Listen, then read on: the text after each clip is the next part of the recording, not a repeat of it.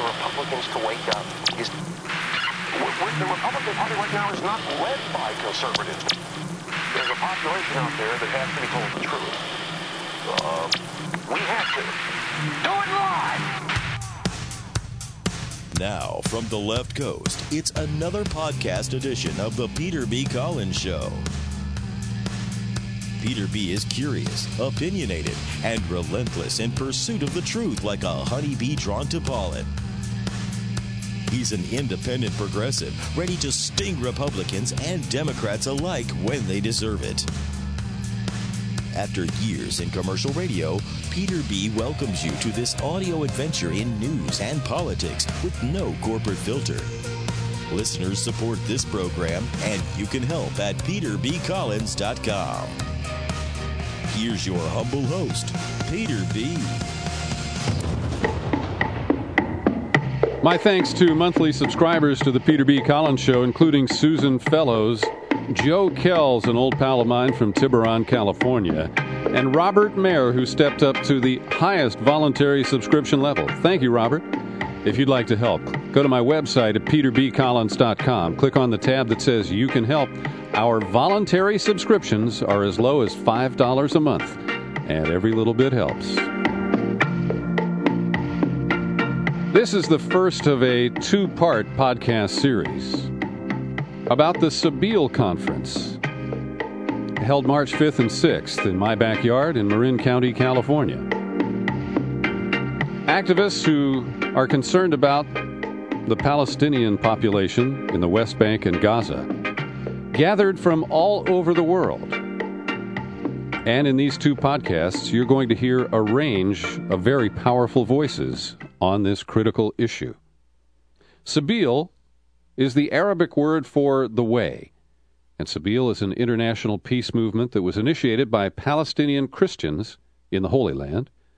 And Sabeel seeks a just peace for Palestinians in Palestine and Israel. They promote the theological, moral, and legal principles set forth in the Jerusalem Sabeel document, and you can find that on the web at fosna.org.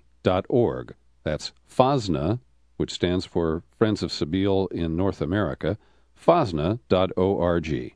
And just after this conference broke up, news from the West Bank that the Palestine Liberation Organization, which is the Fatah wing of Palestinian governance, has agreed to a U.S.-brokered series of indirect talks with Israel. George Mitchell, former American senator, is brokering these talks, and this is a major concession by the Palestinians, and from what I can tell, there is no equal concession from the Israelis, who continue to build illegal settlements in the West Bank in defiance of the Obama administration and many other world leaders and concerned activists. So this is a slight thread of hope, and we'll see where it goes. And what you're about to hear is a range of voices covering various issues about Christian Zionists in the United States, about a new political action committee that will donate to members of the Senate and House here in the U.S. who support critical aims that would help the Palestinian problem and the Palestinian people. You'll also hear Palestinian Omar Barghouti call for boycott, divestment, and sanctions. And Anna Baltzer, who has appeared on our program several times in the past, is an eloquent American Jewish woman who has taken up the cause of the Palestinians, and she will talk about the hardships of daily life there under Israeli occupation and control. Our first conversation is with Dr. Hisham Ahmed. He is a professor of politics at St. Mary's College here in the San Francisco Bay Area. He was born in a Palestinian refugee camp, and he went on to become a Fulbright Scholar at Bizaret University. He is a blind man, and he begins with a story about a night raid by Israeli soldiers that killed one of his dogs. One night in summer 2000, I was woken up on some screams, and it was from my dog, Bill. I didn't know what happened at the beginning, but then it turned out, as the bullets, were rattling all over, that some Israeli soldiers were in the area, and for some reason that I'm not aware of, they shot him and he died on the spot. To me, at that moment, I felt completely helpless because I didn't know what to do, but even more than that, because I'm blind, I wondered at that moment as to what I would have done had Bill been Mandy, a guide dog I had a few years before that event. It was one of those really tough moments. And how prevalent are these kinds of events where, without any warning or provocation, the occupying Israeli soldiers descend on a home in a hostile way? Unfortunately, they happen really frequently, and you can never expect when they might happen. The Israeli soldiers, the occupation army enjoys, to really go on surprise raids. And it's not really only for security reasons. I mean, security might be a part of it, but the other part of it is basically to send constantly a message to the Palestinians that they, i.e. the occupation, are in control. So they might raid your home, they might raid your workplace, they might raid your school. It has, that has happened so many times when I was there. And truly, I hope that my kids will not have to linger under such awful circumstances, as I myself and my, other family members had. I cannot tell you how many stories we had when, some members of my family almost died by bullets as they were shot at, just randomly, for no reason. I myself, although here I am, I'm an American citizen, more than once I was almost killed by the soldiers, by the occupation soldiers, really for no reason whatsoever that I can speak of. We know that during the invasion of Gaza by Israeli forces at the end of 2008, that many civilians were killed, and it wasn't in the crossfire. Could you describe some of the events that you're aware of and the repudiation of the Goldstone Commission report by the U.S. Congress and, in the same sense, the Obama administration? Right. Well, in Palestine there is obviously an occupation of the land by the Israeli occupation, but I'm really sorry to say that the occupation of the mind by the Israeli occupation goes beyond Palestine, and sometimes it encompasses us here in the United States, including some members of Congress. Goldstone, he's a Jewish judge, and he definitely did his utmost to be as objective as possible, and therefore to repudiate his report, to me, is an encouragement for the Israeli occupation and is a signal for the current very conservative rightist Israeli government to do the same, if not even more, than they did in Gaza in late 2008. On many, many occasions when I was working in Palestine teaching and researching, most of the people who get killed and who get injured are innocent people caught in the middle. Absolutely. And the occupation often uses Palestinians as human shields to raid Palestinian buildings, under the rubric of arresting some Palestinian activists. In the process, many Palestinians get killed, many Palestinians get wounded. I know so many people, so many Palestinians who have been really badly injured, and sometimes your heart really is broken by the ferocity of the scenes, by the ferocity of the anguish you see taking place. And Doctor, to what extent do you believe that the Israelis were encouraged by the behavior of the United States and by the foreign policy framework of the Bush administration, the terminology terrorism applied to almost any opponent, and also the idea of preemptive strikes? Regrettably, it's under the Bush administration, the Sharon government was in the most privileged situation ever. Since the time of Ben-Gurion, actually back in 1948. It was then under Bush that Sharon got the encouragement to liquidate the Palestinian legitimate leadership led by Yasser Arafat, to put Arafat under siege, and then further later on to character assassinate him first, and then to physically assassinate him through blood poisoning, as some Israeli reports actually have said. It was under the Bush administration that Sharon use all-out force against the Palestinians using F-16s, F-15s, and all sorts of prohibited weapons to really dealt so many blows to the Palestinians. I am sorry to say that the Israeli occupation is unleashed primarily because of the tacit consent and sometimes the direct encouragement by some U.S. officials. I'm really stunned when I see an Israeli official interviewed on the mainstream U.S. media. They are given an hour, let's say, on CNN, for example, Netanyahu or Ehud Barak, and they are never asked any genuine question whatsoever. They are never asked any critical question. Barak got by last Sunday on CNN with Amanpour, got by not answering most of her questions. I do not think even an American official can get by not answering some questions. Certainly, no Palestinian official enjoys the same luxury of having an hour on the main U.S. Media channels or networks. And if they were to enjoy a few minutes, they are bombarded and showered with all sorts of questions, basically to make the interview work against them, not in their favor. So Israel, as a matter of fact, enjoys more privileges and is more sanctified in spite of its oppressive and repressive practices than the United States itself within the United States. And that, to be honest with you, makes me feel that perhaps there is a fundamental transformation that needs to be done in the way American foreign policy is made. I mean, to equate terrorism with everything Palestinian or everything Arab is a further encouragement, I believe, for radicalization in the region rather than the other way around. It's only inexperience and inarticulation, lack of knowledge of the Middle East on the part of some officials, which leads them, I believe, to unknowingly contribute to the furthering of radicalization by virtue of their assault on the dignity, on the liberty, on the humanity of peoples in the region, including the people of Palestine. And Dr. Ahmed, the case can be made that the term terrorism could aptly be applied to the Israeli massive use of lethal force in an asymmetrical fashion against largely unarmed civilian populations. Undoubtedly, and the U.S. officials know that. As a matter of fact, one can spend hours, recounting how much U.S. officials know, how much information gets to them. They have the information, but they don't act on it.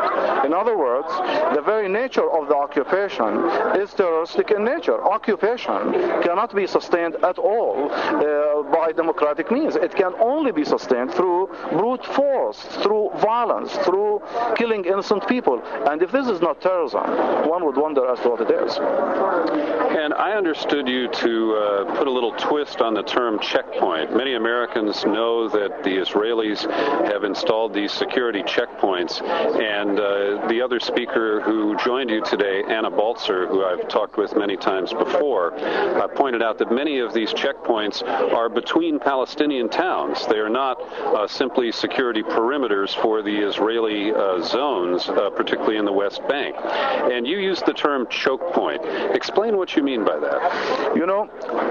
As a scholar, I would understand if the Israelis were to erect a checkpoint between an Israeli inhabited area and a Palestinian inhabited area for security reasons. I would really understand that. I mean, I will give them the benefit of the doubt. But based on my observations and the observations of everyone who has experienced these choke points, and based on the accounts of many military generals in the Israeli army, these choke points do completely different things from preserving security. For one thing, they do suffocate Palestinian life.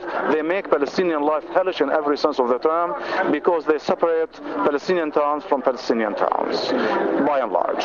There are some checkpoints that separate Israeli inhabited areas from Palestinian areas, but by and large, the majority of the choke points separate Palestinians from Palestinians. Secondly, it is at these choke points that Palestinians are humiliated. They are not searched. I mean, they are searched, but they are really humiliated during the search. They are ill-treated. They are beaten up. They are often made to collect garbage by the Israeli soldiers. They are detained for hours long.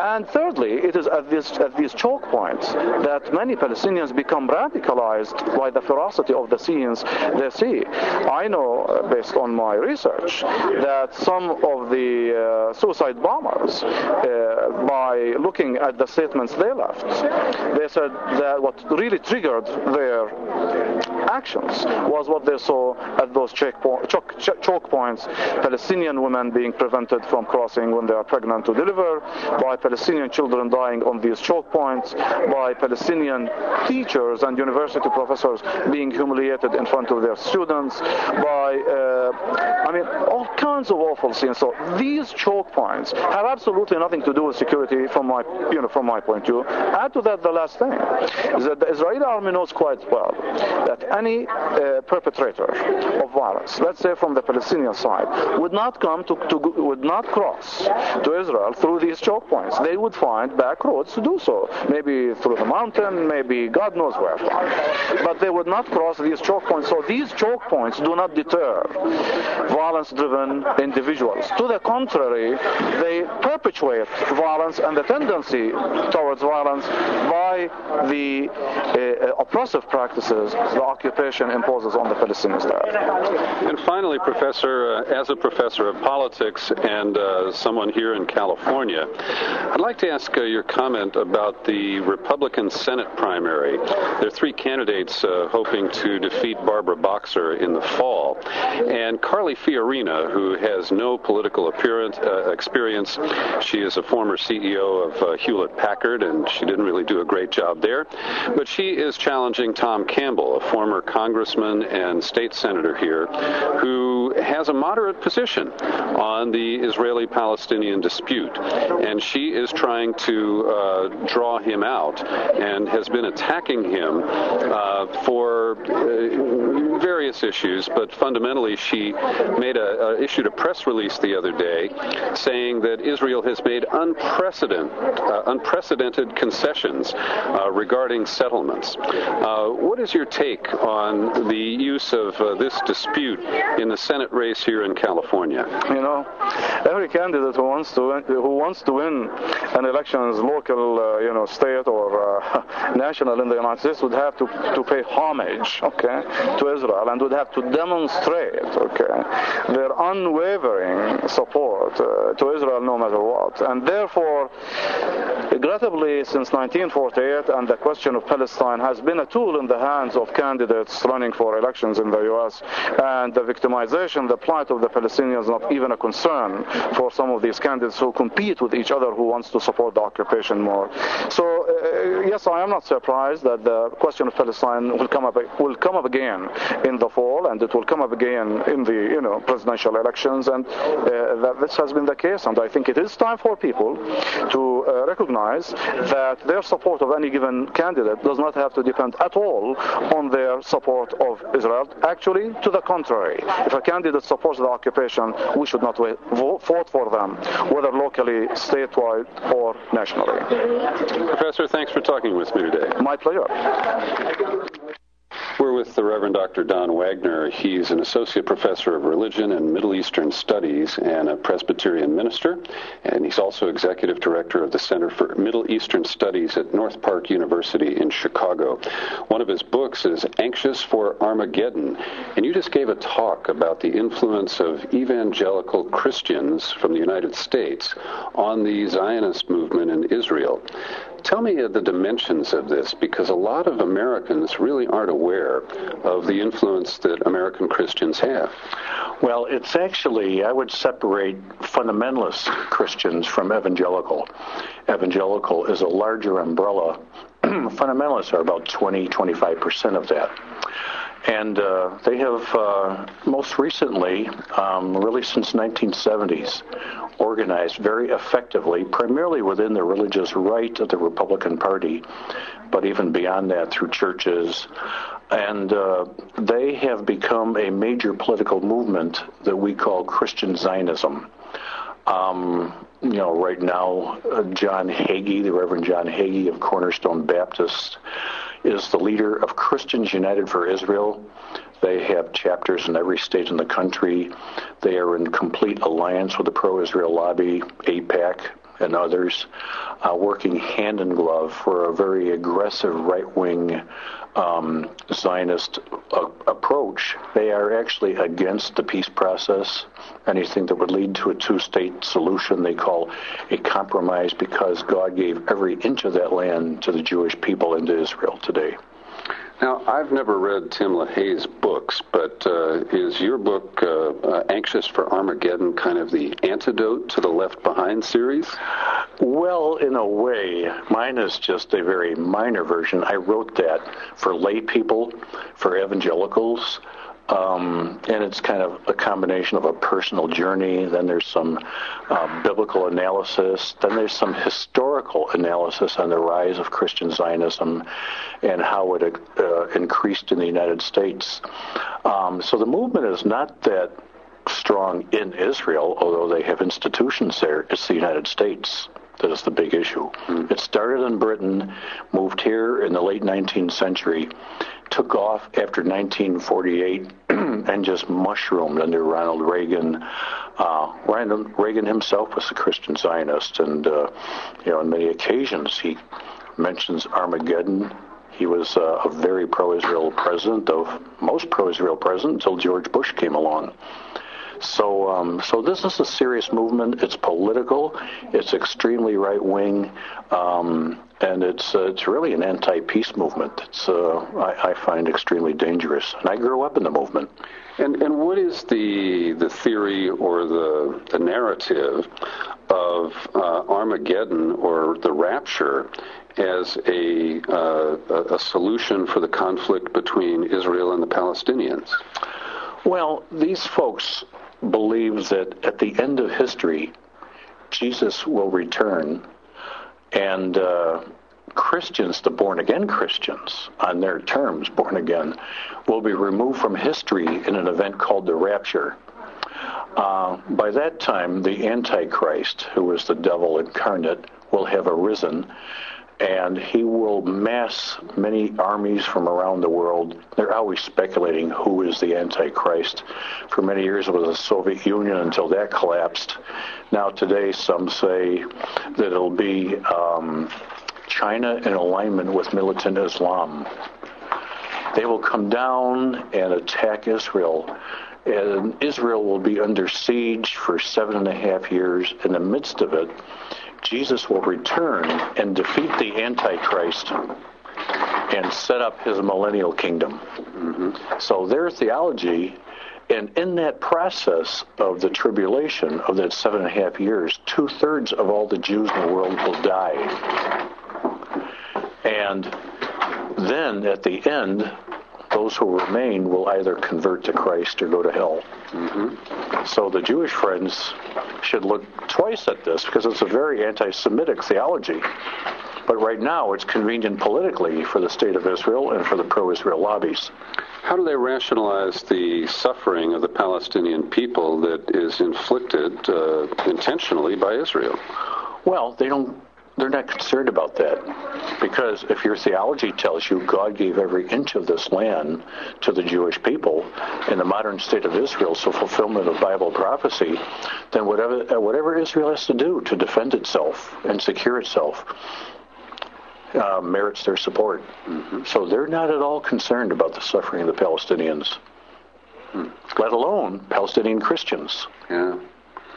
And do they consider that basic question that's almost a cliche, what would Jesus do? Oh, yeah, but they interpret it in their own way. Yeah, this is a theology that is very unusual. It's a selective reading of the Bible that strings together verses they interpret it as predictive prophecy, and they jump over the Beatitudes and much of the Gospels. Even they jump over elements of the Torah in Leviticus that says you must treat the sojourner in your midst and the foreigner with respect. And how about things like thou shalt not steal, confiscating land, stealing land, thou shalt not kill, No, it's all justified in this Christian Zionist project. And to what extent do you believe they're manipulated politically, or are they willing participants in the extreme conservative Republican coalition? Oh, yeah. They are an extremely important element. And, I mean, you could find, like, Sarah Palin, who buys into this theology very clearly. And people further to the right of her, Pat Robertson, who ran for president in the late 80s. So, yeah, they're willing partners, and they, and people like Dobson, James Dobson, Focus on the Family, who supports all of this rhetoric. So they're major players, Gary Bauer and others. But they're in there fighting and lobbying for their position. And, they're in a bit decline right now, but they won't go away. They're just beneath the surface. And over 90% of religious broadcasting in this country is controlled by this type of theology. Mm-hmm. So it's very, very strong. And it's a global phenomenon. And Reverend Wagner, do you advocate a conciliatory approach, trying to reason with these people, or do you think that politically we have to neutralize them? And I say that in the benign sense of the term. Yeah, I'm committed to nonviolence, but I'm committed to resistance and conflict transformation. So where you can, sure, dialogue, try to find ways to tell the truth, get them over there and let them see the Palestinian suffering, introduce them to Palestinian Christians and maybe a few Muslims on the side to say, hey, these are human beings who are suffering. But for the most part, this is a closed mind. I found it very difficult even to deal with family members to debate. So often, as Jesus said, you have to shake the dust from your shoes and move on. And just as an example, Jan Schakowsky is a Democratic and progressive congresswoman from Evanston, the North Shore of Chicago. She's my congresswoman. Have you ever had dialogue with her? Yes, I have. And can you get anywhere? Not on this issue. Nope. On most progressive issues, yes. But she's scared to death of justice for Palestine. And how does she articulate She knows better. She avoids it. Yeah. She avoids it. Mm-hmm. Yep. So, unfortunately, and that's true, I think, for the majority of our elected officials. And you have a website that my listeners could refer to. Tell us what that is. ChristianZionism.org. Mm-hmm. ChristianZionism.org. There's resources, articles, references to books, and sometimes commentary on recent events. Mm-hmm. Yep. Thank you for your work. Great. I really appreciate it. Thanks for the interview. Good to talk with you. I'm with Sama Adnan, who is the founder and executive director of NewPolicy.org, and you have started a political action committee to support candidates for the House and Senate who really advocate for real peace in the Middle East and are not captive to the Israeli lobby. Tell us how this started. Well, we have long realized that there must be change on Capitol Hill so that we can change our foreign policy in the Middle East, a foreign policy that has been detrimental to America's own national interest. This is very obvious when you see how America has invaded different countries through the past decade that have nothing really to do with America's interest or America's long-term goals, except that they're all somewhat viewed as adversaries of Israel. So we've decided to start NewPolicy.org. NewPolicy.org is a 501c4 advocacy organization that is affiliated with a sister organization called New Policy PAC. The Political Action Committee arm of the New Policy family is responsible for raising funds to fund congressional campaigns of congressmen and senators who support an end to the Israeli-Palestinian conflict, who support an end to the Gaza siege, an end to Jewish settlements in the West Bank and Gaza and East Jerusalem, an end to the occupation, and a just resolution of the conflict, and the nuclear-free Middle East. We have had a very amazing response from people across the country. We've started, of course, the two organizations in Washington, D.C., where they would be lobbying, and we also have chapters now in New York City, San Francisco, Chicago, Seattle, and this has only been in the last 6 months. And we've already raised about $50,000, and we definitely hope to raise about $500,000 in total by August of 2010 for the fall, so that we can really fund the general elections of many congressmen and senators who really want to speak out in the cause of peace and want to end the Israeli-Palestinian conflict, or at least America's role in it, but are afraid to do so because of hardline pro-Israel PACs, mainly supported by AIPAC. Now, is this limited to incumbents, or do you support challengers as well? Initially, we were probably going to stay with incumbents, just because when we are a small organization that doesn't have necessarily a lot of funding, we would like to make sure the people that we select do win, especially when they have a proven track record of being pro-peace. Down the line, of course, as we raise more money and we have more name recognition, we would love to get new people into Congress, people who would also speak for the cause of peace. Unfortunately, our political system is such that if you do not have money, you cannot change what congressmen do and how they vote, because congressmen are beholden to their contributors in a way that makes their campaigns pretty much predetermined, right? And who wins and who loses. So now I understand your focus, and I'm not critical of it, but there are so few members of Congress who are really open-minded about these issues. The lopsided vote to try to discredit the Goldstone Commission report is just one recent example. And we see many Democrats in particular who are otherwise liberal and progressive who line up in lockstep. Right. So have you identified just how many candidates there are who might qualify for your funding? Absolutely. Actually, you see a glass that is, 90% empty, and I see a glass that's 10% full. It's more like less than that, probably. But really what we've done is we've had a congressional scorecard where we've scored congressmen on 4 major criteria, including if they have voted against the Gaza invasion, if they have voted against the shelving of the Goldstone report. In other words, if they voted for the Goldstone report, if they have visited Gaza, which is a main indicator of sympathies with the Palestinians, or at least for a just resolution of the conflict, and finally, if they've signed their name to the letter written to Barack Obama demanding an end to the Gaza siege.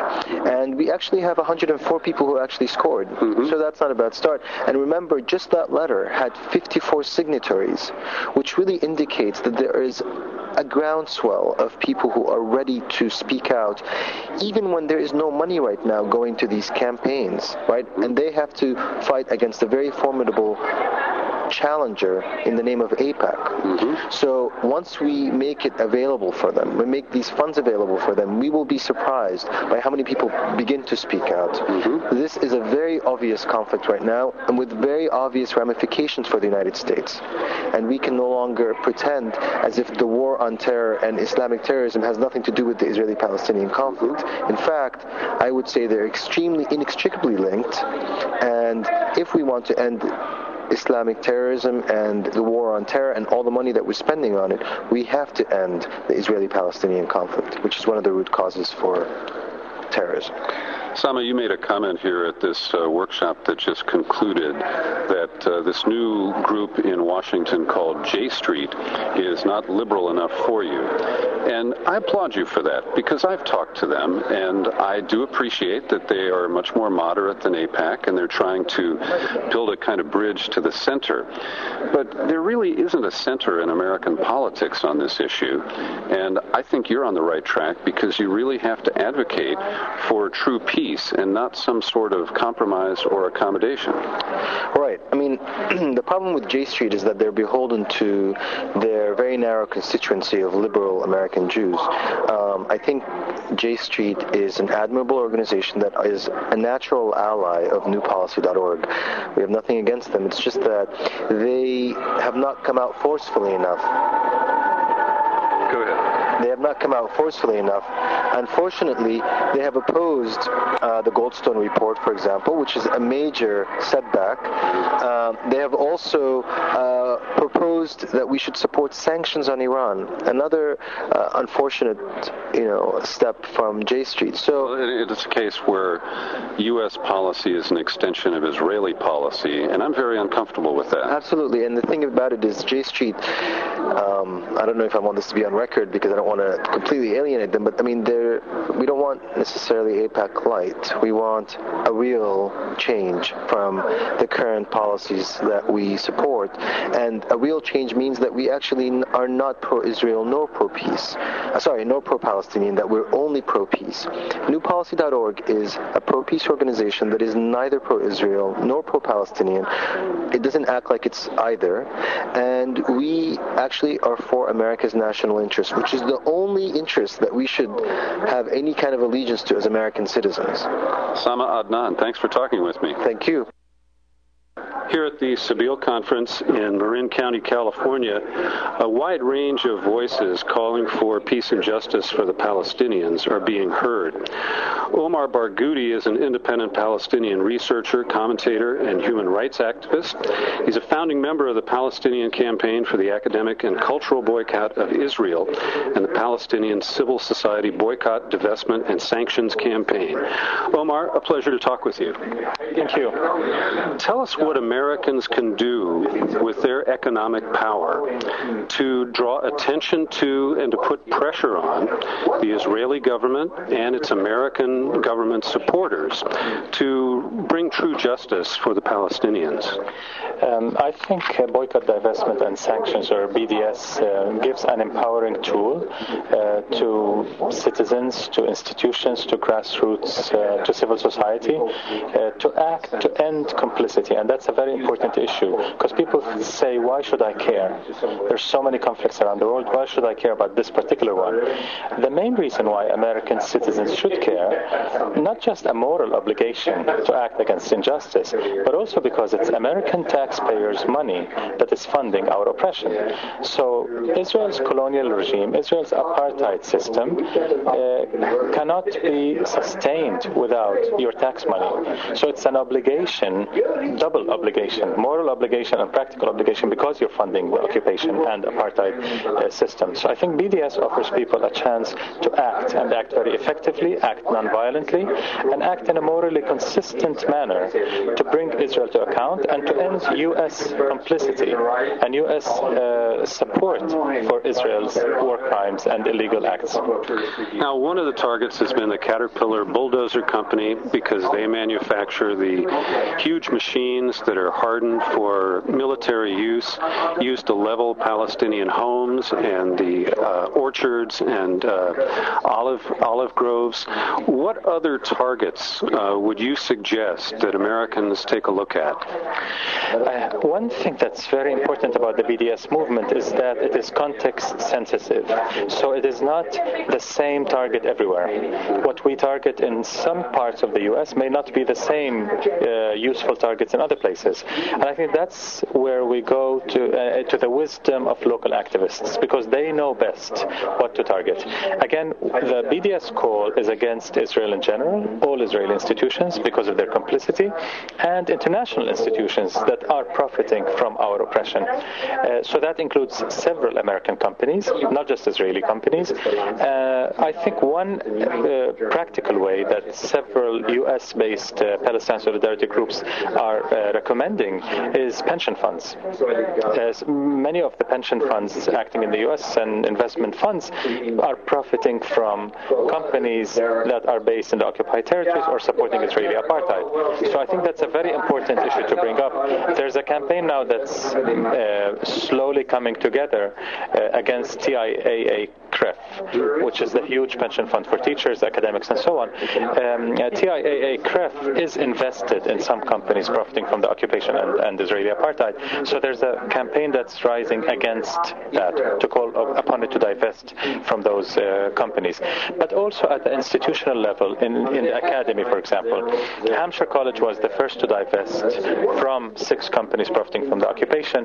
There are many divestment campaigns that are student-led across the United States, and that's extremely promising. A wonderful campaign that can really bear fruit. I was active in the anti-apartheid movement in the South Africa apartheid days, and I remember how effective our divestment campaign was at Columbia University, where I went to school. So I think that's something very important to promote as something everyone can do. Faith groups, women's groups, student groups, unions, each one on their own can pick the targets that are practical and that are winnable. Because we're not in it to take revenge against anyone. We're not in it to make a point. We're in it to win, and we need to compile victories to end injustice. So the goal is ending injustice. And what is the status of the California Pension Fund PERS related to these investments? I'm not aware of the details, but I know the University of California students are now gearing towards a wide state-based campaign to divest at least the UC system. And it's very important to bring the links here. At a time when students 2 days ago were striking because of 32% ridiculous hike in their fees, I think it's very important to make that connection. Can the U.S. afford, forget morality, can the U.S. afford billions and billions of dollars in U.S. military aid to Israel?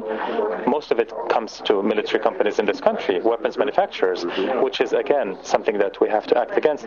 We have to shift the agenda in the U.S. from an agenda that's geared towards wars, hegemony, and imperial control, and benefiting the oil companies, weapons companies, and so on, to a social agenda, a social justice agenda, where education will not become a privilege of the rich. It will be available to everyone, where healthcare will not be a privilege of the rich. Again, in this country, you can see the infrastructure in shambles in many places in this country, and that's just a shame. The wealthiest country on earth has third world conditions in many parts, has real true poverty, has many children that have no health care. Why at this time should they pay tax money to support the Israeli military in committing war crimes as they've done in Gaza, as the Goldstone report has shown? Well, and more recently, as an American taxpayer, Omar Barghouti, I have been offended that the U.S. Army Corps of Engineers is directly assisting in the installation of this massive wall that goes way underground at the Egyptian border of Gaza. And this is slamming the gate as tight as possible on the incarceration and oppression of the people who live in Gaza. Yes, absolutely. And it's not that the U.S. is complicit in this. This is a U.S. plan to close off Gaza completely, to really turn it into a concentration camp. What 1.5 million Palestinians in Gaza are facing are conditions that are conducing slow death, no less. We're not talking about occupation and apartheid alone. Israel has crossed a threshold in Gaza. The siege that has been going on for years now is causing slow death. Patients that can be cured if they get treatment in nearby hospitals are not allowed to cross and are dying. Hundreds of patients have died already because of being denied health services. So I think we're facing a slow death situation. The pollution of the water supply, whereas 95% of the water supply in Gaza is polluted and totally contaminated, unfit for human consumption. What does this mean? It translates into babies developing incurable diseases because of this. Very often cancer and other diseases that are causing slow death. So an entire generation of Palestinians is being lost due to the siege, and the world is watching. No one can say they don't know, because not only do they know, they're funding it. Well, in addition, Mads Gilbert, thank you, the Norwegian medical doctor, gave a presentation yesterday, and Operation Castellet at the end of 2008 targeted over 200 school sites in Gaza.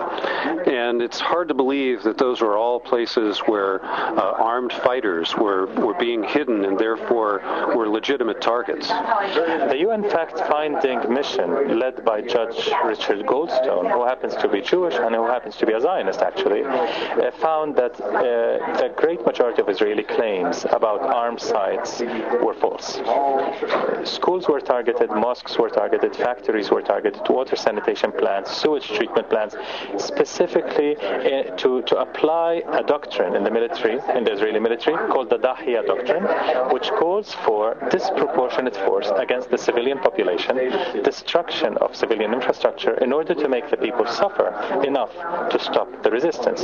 So this was not a coincidence. Disproportionate force and destruction of civil infrastructure was very deliberate. Mm-hmm. Omar Barghouti, is there a website or other contact point that people can connect with you on? Okay, the website of the BDS movement, the Palestinian BDS movement, is bdsmovement.net, and the Palestinian campaign for the academic and cultural boycott of Israel is pacbi.org, which is PACBI.org. Here in the U.S., there's the U.S. campaign to end the Israeli occupation, which is an umbrella of hundreds of groups. Many of them are doing BDS, so I suggest going to that website. Thank you very much for your work. Thank you. Anna Baltzer, it's great to see you again. How are you today? I'm feeling pretty good. It's a great conference here. Do you ever take a break from your activism on behalf of the Palestinian cause? Well, I take a break in the sense that I sort of diversify what I'm doing, and sometimes I'm on the road and educating, sometimes I'm networking and organizing, sometimes I'm in Palestine, but honestly it's with me all the time. To me, it's I can't separate who I am and life from Palestine, because it's such a fundamental part of life is justice, and then the struggle, and it's what gives me strength and inspires me as I live my life. So I don't want to separate between who I am and the struggle for justice. I've had the opportunity to talk to you several times before and hear you speak, and one bit of feedback I'd like to give you is that every time I have contact with you, I learn something new. And you may feel that you're going through your PowerPoint and your slides over and over again, and that the same people are hearing the same points. But the new information that I got from your talk here at Sabeel was about particularly the way women are treated and their ID cards at these choke points, as Dr. Ahmed uses the term. Talk a little bit about that and how women are treated by the Israelis at these security points. So oftentimes women and children are the ones most affected in times of conflict, and actually Dr. Gilbert talked about how in Gaza they were disproportionately traumatized and attacked. So one very striking example showing what's happening in the West Bank at these choke points or checkpoints is a story that I did of a woman who that I did an interview with her, a woman who began to go into labor in the middle of the night. She was 7 months pregnant with twins, and she arrived. Her husband drove her there frantically. They arrived. They wanted to get to the hospital, and there was this checkpoint between their village and the hospital. And the soldiers told them, "Look, the checkpoint's closed between 7 p.m. and 7 a.m. Come back in the morning." And they said, "We can't wait. I'm in labor." And then they waited there hour after hour after hour, calling everybody they possibly could, pleading with the soldiers. The soldiers were adamant, "No, you're Palestinian. You're not allowed to cross." And this woman began to go into labor at the checkpoint. Her 2 children were born alive, in spite of being premature, but they needed to get to an incubator in order to survive. And because they were prevented from going to the hospital, they both died. And this is just one of so many stories. More than 100 of these types of stories have happened in the past couple years of women actually in labor at checkpoints. And that's just one of so many different kinds of things that is happening in the occupation. And an important detail about these checkpoints or choke points is that they are often between Palestinian towns. It's not as if they were trying to get into Israel to deliver these twins. They were trying to get from one Palestinian town to another. Exactly. And I think oftentimes we assume that they must be a way of preventing Palestinians from getting to Israelis. Absolutely not. This is between Palestinians and Palestinians, between Palestinians and their schools and their jobs and their hospitals and their livelihoods, their land, their families. And it really brings home the question about this framework of security. You know, if you want to secure Israelis, why do you prevent Palestinians from going to visit their families in the next village over? How much does it have to do with security, and how much does it have to do with control and the gradual and oftentimes quick breakdown of Palestinian civil society, so that life becomes so unbearable that anybody who can leave does leave, and that the society is supposed to sort of go into submission. And the good news is that Palestinians are not submissive. That Palestinians are an educated and resilient group of people that, in spite of all of this, remain so full of strength that it's precisely what inspires me and gives me hope for the future, is the way that people, in spite of this unbearable system, rise from it in an incredible nonviolent movement for justice. You gave an example to this group, largely of various religious affiliations, about a trip from your home across the bridge on the East Bay side here to come to church here. It would take you about 30 minutes. And you made a comparison of how long it would take for a family to go to church. A Christian, a lot of people think that all Arabs are Muslims, but there are many Christians in Palestine, and when they want to go to church on Sunday, what's it like for them? Imagine if on your way to church you had to stop every half mile or so, get out of your car, show your ID cards to soldiers while people of a different religion or ethnicity from you were whizzing by. This is the reality. Instead of leaving your house, half an hour before services, you'd have to leave your house 4 or 5 hours before services. It's not, people are separated from their places of worship, not only in terms of taking a long time to get to them, but take East Jerusalem, for example, where the majority now of Christians and Muslims are cut off from their holy sites and their places of worship.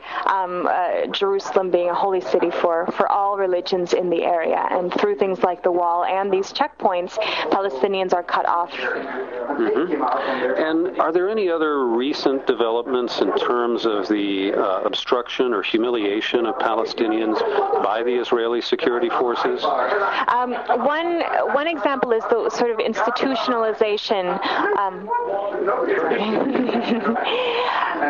One example is the sort of institutionalization of these checkpoints into what are called terminals. And so now going, it used to be that you got to a checkpoint and there was an 18-year-old kid shaking, with his gun and, very timidly, and then it became that there were cages that you had to walk through if you're Palestinian and sort of herded through like cattle around these metal turnstiles. Now you go and it's replaced oftentimes with a huge sterile building. They're called terminals, kind of like an airport, it feels like. And you don't see anybody. You don't see soldiers. You have orders barked at you from speakers above, where you have to simply obey. And there's not even any kind of human interaction. So it's a particularly dehumanizing, humiliating process that all Palestinians have to go through at these terminals. So you're treated like a maximum security prisoner.